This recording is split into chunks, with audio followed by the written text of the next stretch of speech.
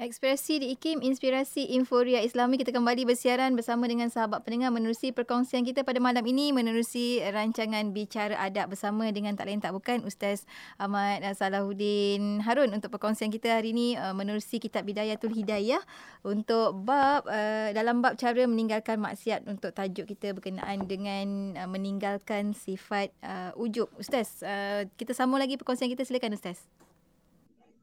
Terima kasih diucapkan kepada DJ Nur Hayati, sidang pendengar IKIM yang dimuliakan Allah.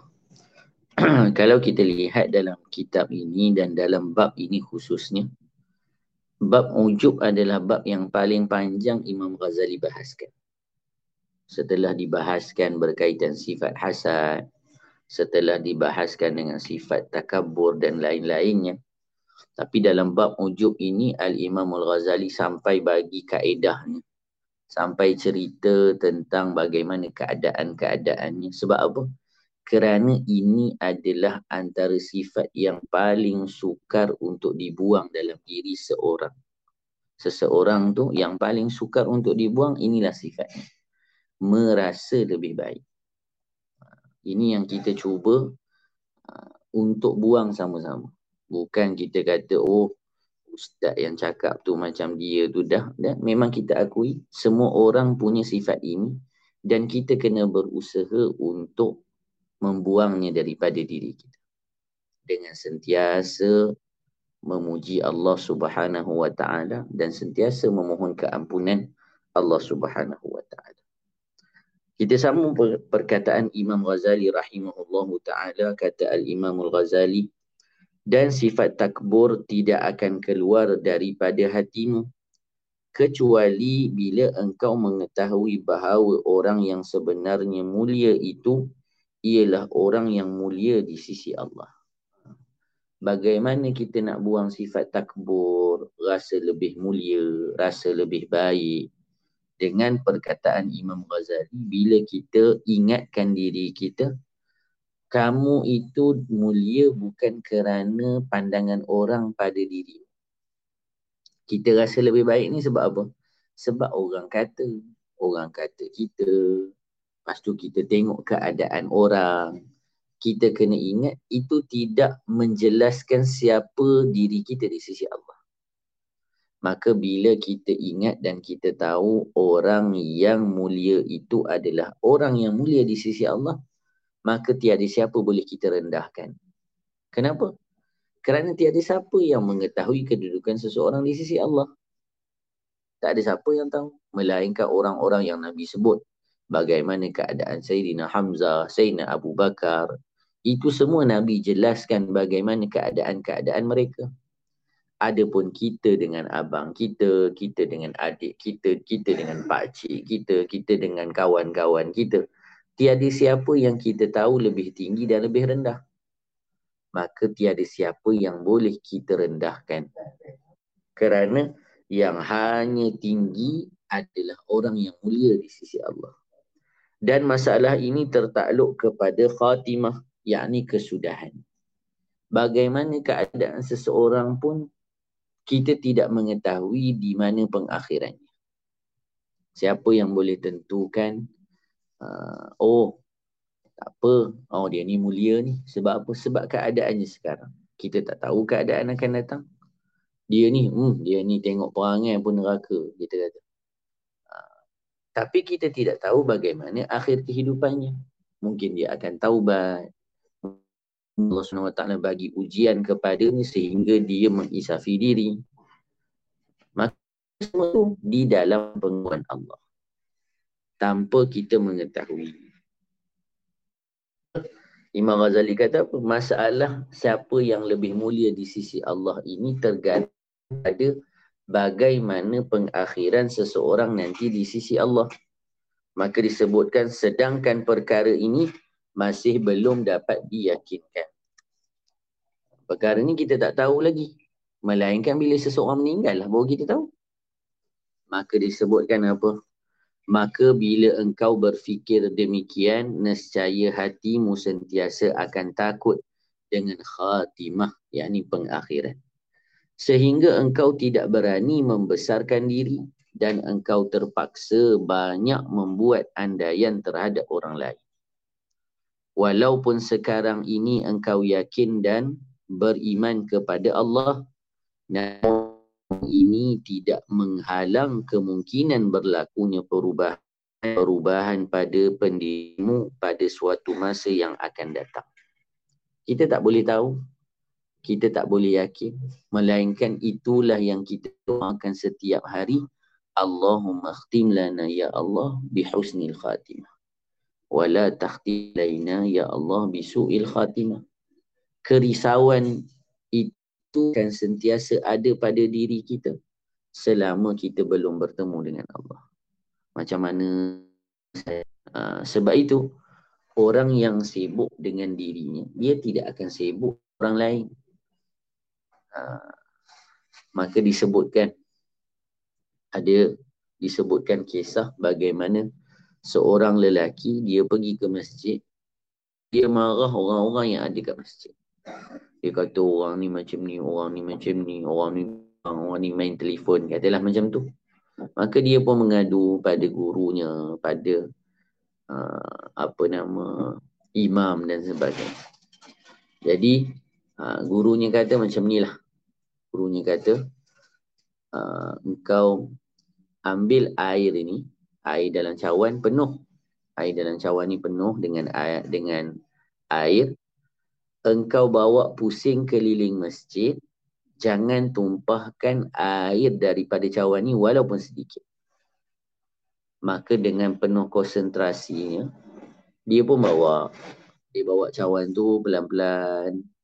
Tengok fokus tu. Tengok air tu tak supaya tak tumpah. Habis bawa satu pusingan, maka apa yang ditanya yang bersembang masa kau pusing tu, kau tengok berapa orang yang main-main dalam masjid.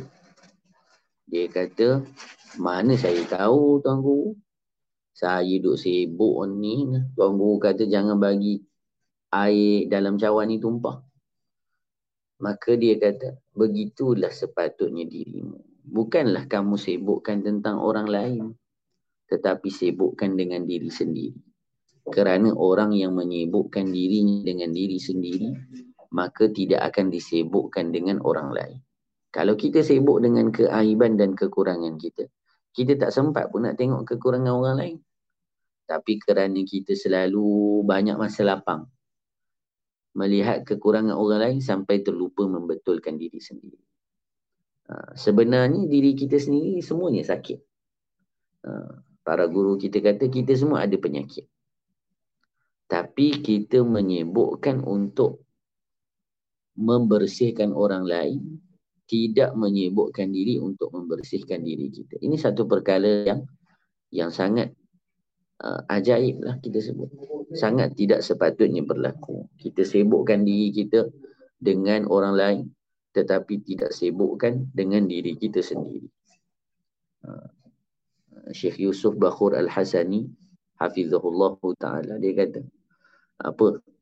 Dia kata mana ada orang pergi ke hospital ni, pergi emergency kita tengah sakit, kita duduk sebelah, kita tanya orang yang sakit tu, sakit apa? Oh, patah kaki. Buat apa patah kaki? Begini. Ataupun pergi sebelah, sakit apa? Sakit jantung. Lama dah sakit jantung. Makan ubat apa semua, tanyalah kenapa. Tak ada. Semua orang sibuk dengan sakitnya, tak peduli sakit orang. Yang sibuk bersembang ni pengiring. Yang pengiring tu memanglah dia sibuk lah bersembang. Tapi yang sakit tak pernah cara pun orang lain sakit apa. Kerana diri sendiri sakit. Ini yang perlu untuk kita ambil perhatian. Keadaan kita di dunia, kita itu sendiri banyak sakit. Penyakit hati itu ada pada diri kita. Maka jangan kita sibuk dengan sakit orang, kerana diri kita sendiri belum diubati. Maka disebutkan apa? Sehingga engkau tidak berani membesarkan diri dan engkau terpaksa banyak membuat andaian terhadap orang lain. Walaupun sekarang ini engkau yakin dan beriman kepada Allah, Namun keadaan ini tidak menghalang kemungkinan berlakunya perubahan-perubahan pada pendirianmu pada suatu masa yang akan datang, kerana Allah berkuasa merubah-rubah hati manusia. Tu yang kita doa tu bila tahiyat akhir, antara doanya ya muqallibal qulub tsabbit qulubana ala dinika wa ala ta'atik. Wahai yang membolak-balikkan hati, tetapkan hati kami di atas agamamu dan ketaatan kepadamu. Maka disebutkan apa? Perubahan-perubahan dan pendirian pada suatu masa yang akan datang, kerana Allah berkuasa merubah-rubah hati manusia dan ia dapat memberi hidayah kepada siapa saja yang dia kehendaki. Allah kalau nak ubah seseorang, sekejap je Allah boleh ubah. Sebab itu kita jangan putus pengharapan. Baik kepada diri kita, baik pada anak-anak kita, baik pada ibu ayah kita, baik kepada sesiapa daripada keluarga dan kenalan kita. Jangan putus berdoa, jangan putus harap, jangan putus usaha. Jangan rasa tak tahulah Ustaz, biar je lah. Tak. Tidak, agama tidak ajar kita macam tu.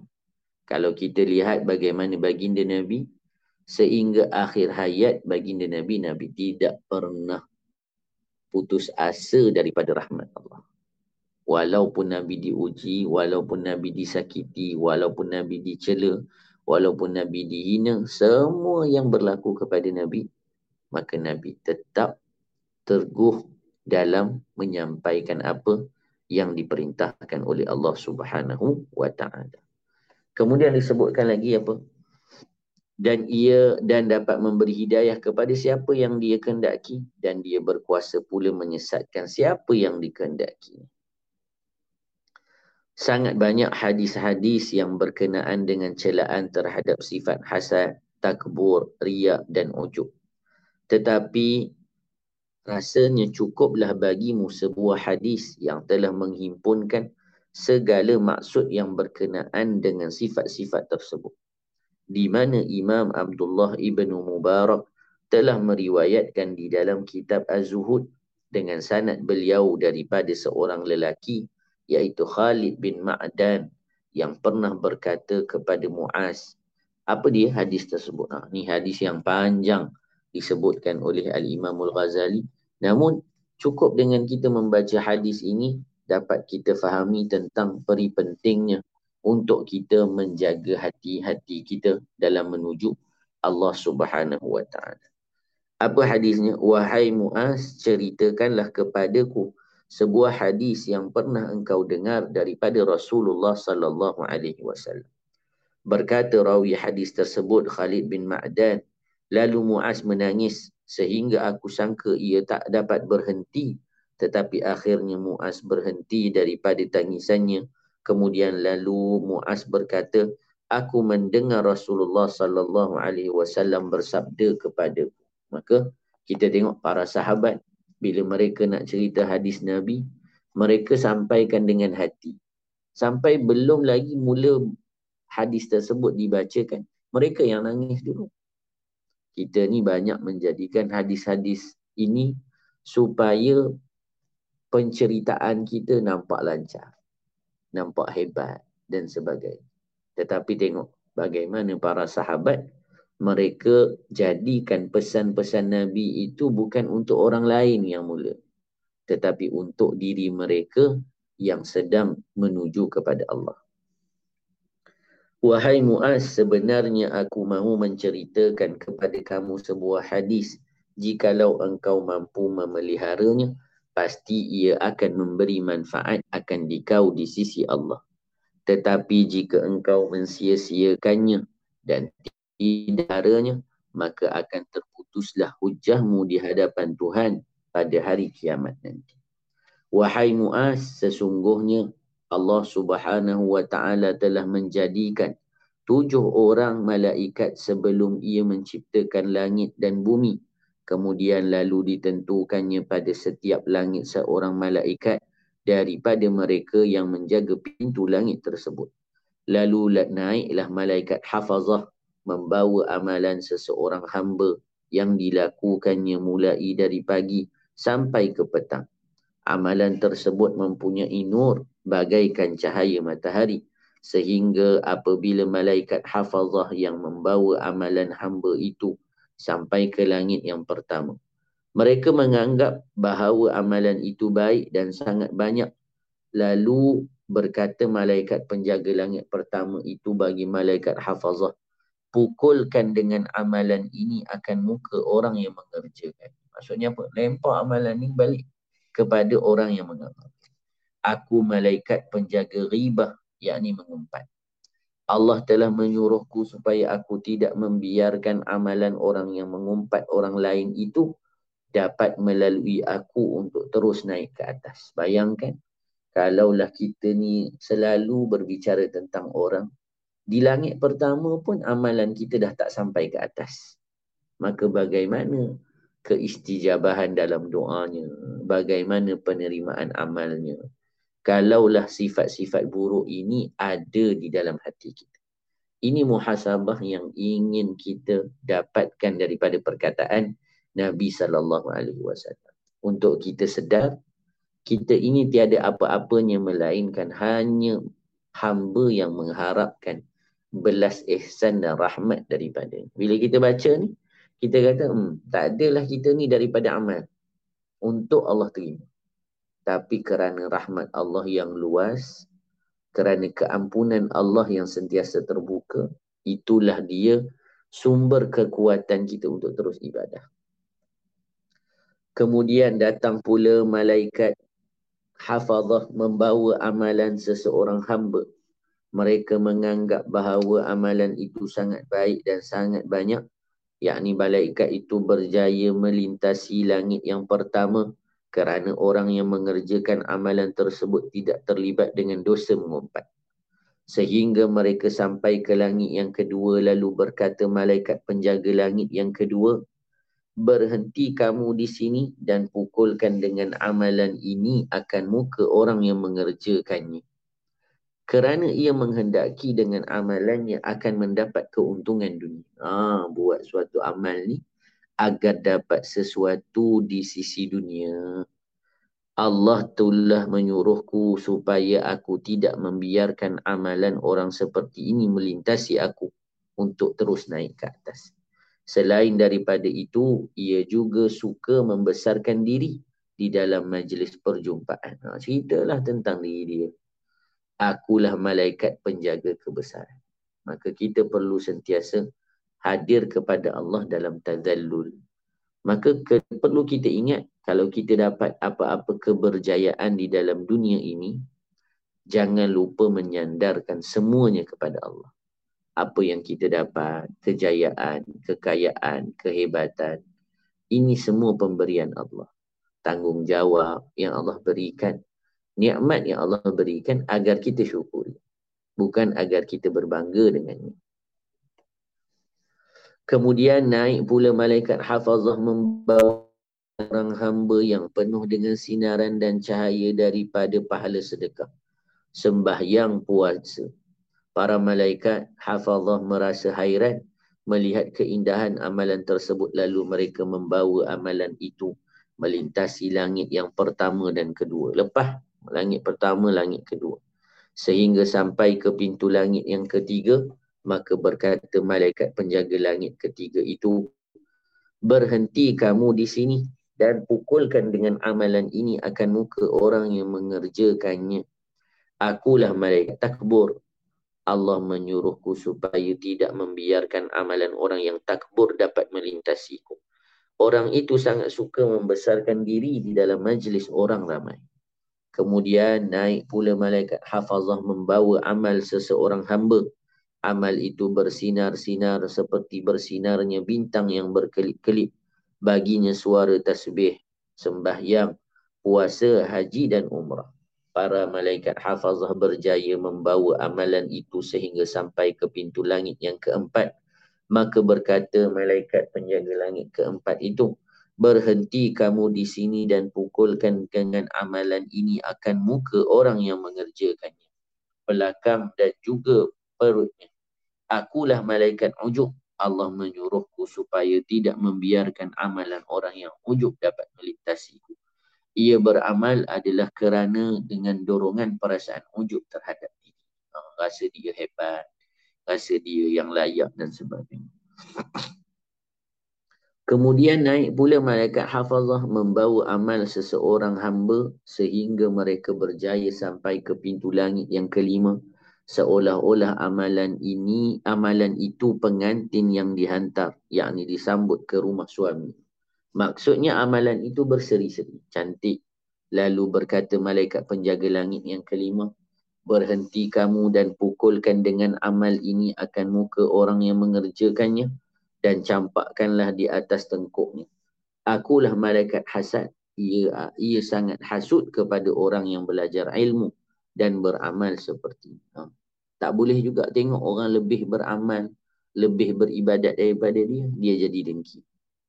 Ia hasud akan orang lain yang melakukan sebarang kelebihan di dalam ibadat.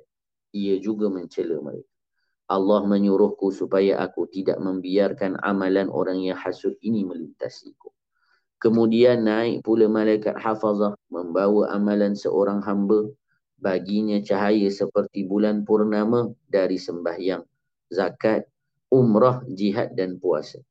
Malaikat hafazah berjaya membawa amalannya sehingga sampai ke langit yang keenam. Lalu berkata malaikat penjaga langit tersebut, berhentilah kamu dan pukulkan amalan ini akan muka orang yang mengerjakannya, kerana ia tiada belas kasihan terhadap hamba-hamba Allah yang terkena bala dan kesusahan. Bahkan ia merasa gembira dengan demikian. Akulah malaikat rahmat. Allah menyuruhku supaya tidak membiarkan amalan orang yang seperti ini melintasiku. Kemudian naiklah pula malaikat hafazah membawa amalan seseorang hamba. Amalan itu ialah sembahyang, puasa, nafkah, jihad dan warak.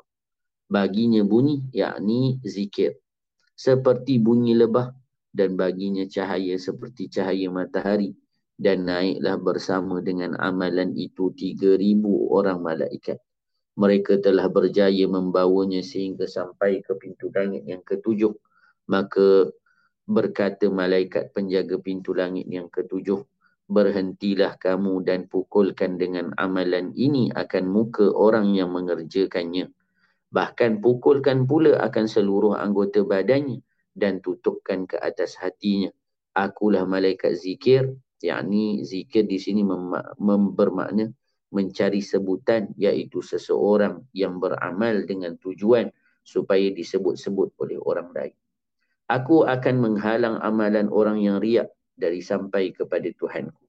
Ia beramal bukan kerana mencari keredaan Allah, tetapi hanya bertujuan untuk mendapat tempat yang tinggi di hati para fuqaha dan supaya disebut di kalangan para ulama dan supaya masyhur namanya di merata tempat.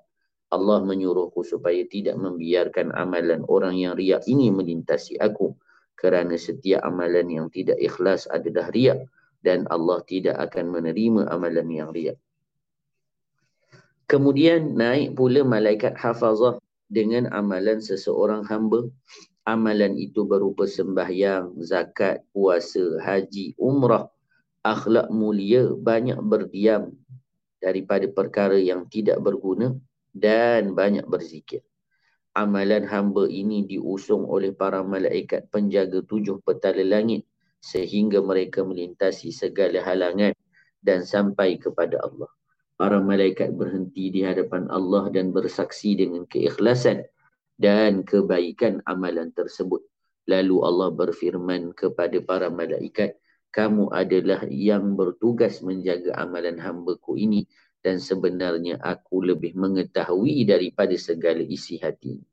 Ia sebenarnya tidak menghendaki akan aku dengan amalannya tersebut. Ia hanya menghendaki sesuatu yang lain daripadaku. Oleh kerana itu maka aku turunkan ke atasnya akan laknatku. Lalu malaikat tadi berkata, ke atasnya laknatmu dan juga laknat kami. Lalu melaknat akan dia oleh 7 petala langit dan segala isi. Maka bila kita dengarkan perkataan-perkataan ini dan pesan-pesan ini, maka kita ketahui diri kita sangat berada di dalam kebahayaan. Maksud kebahayaan itu bukan di dunia ini, namun daripada bahaya tidak diterima amal.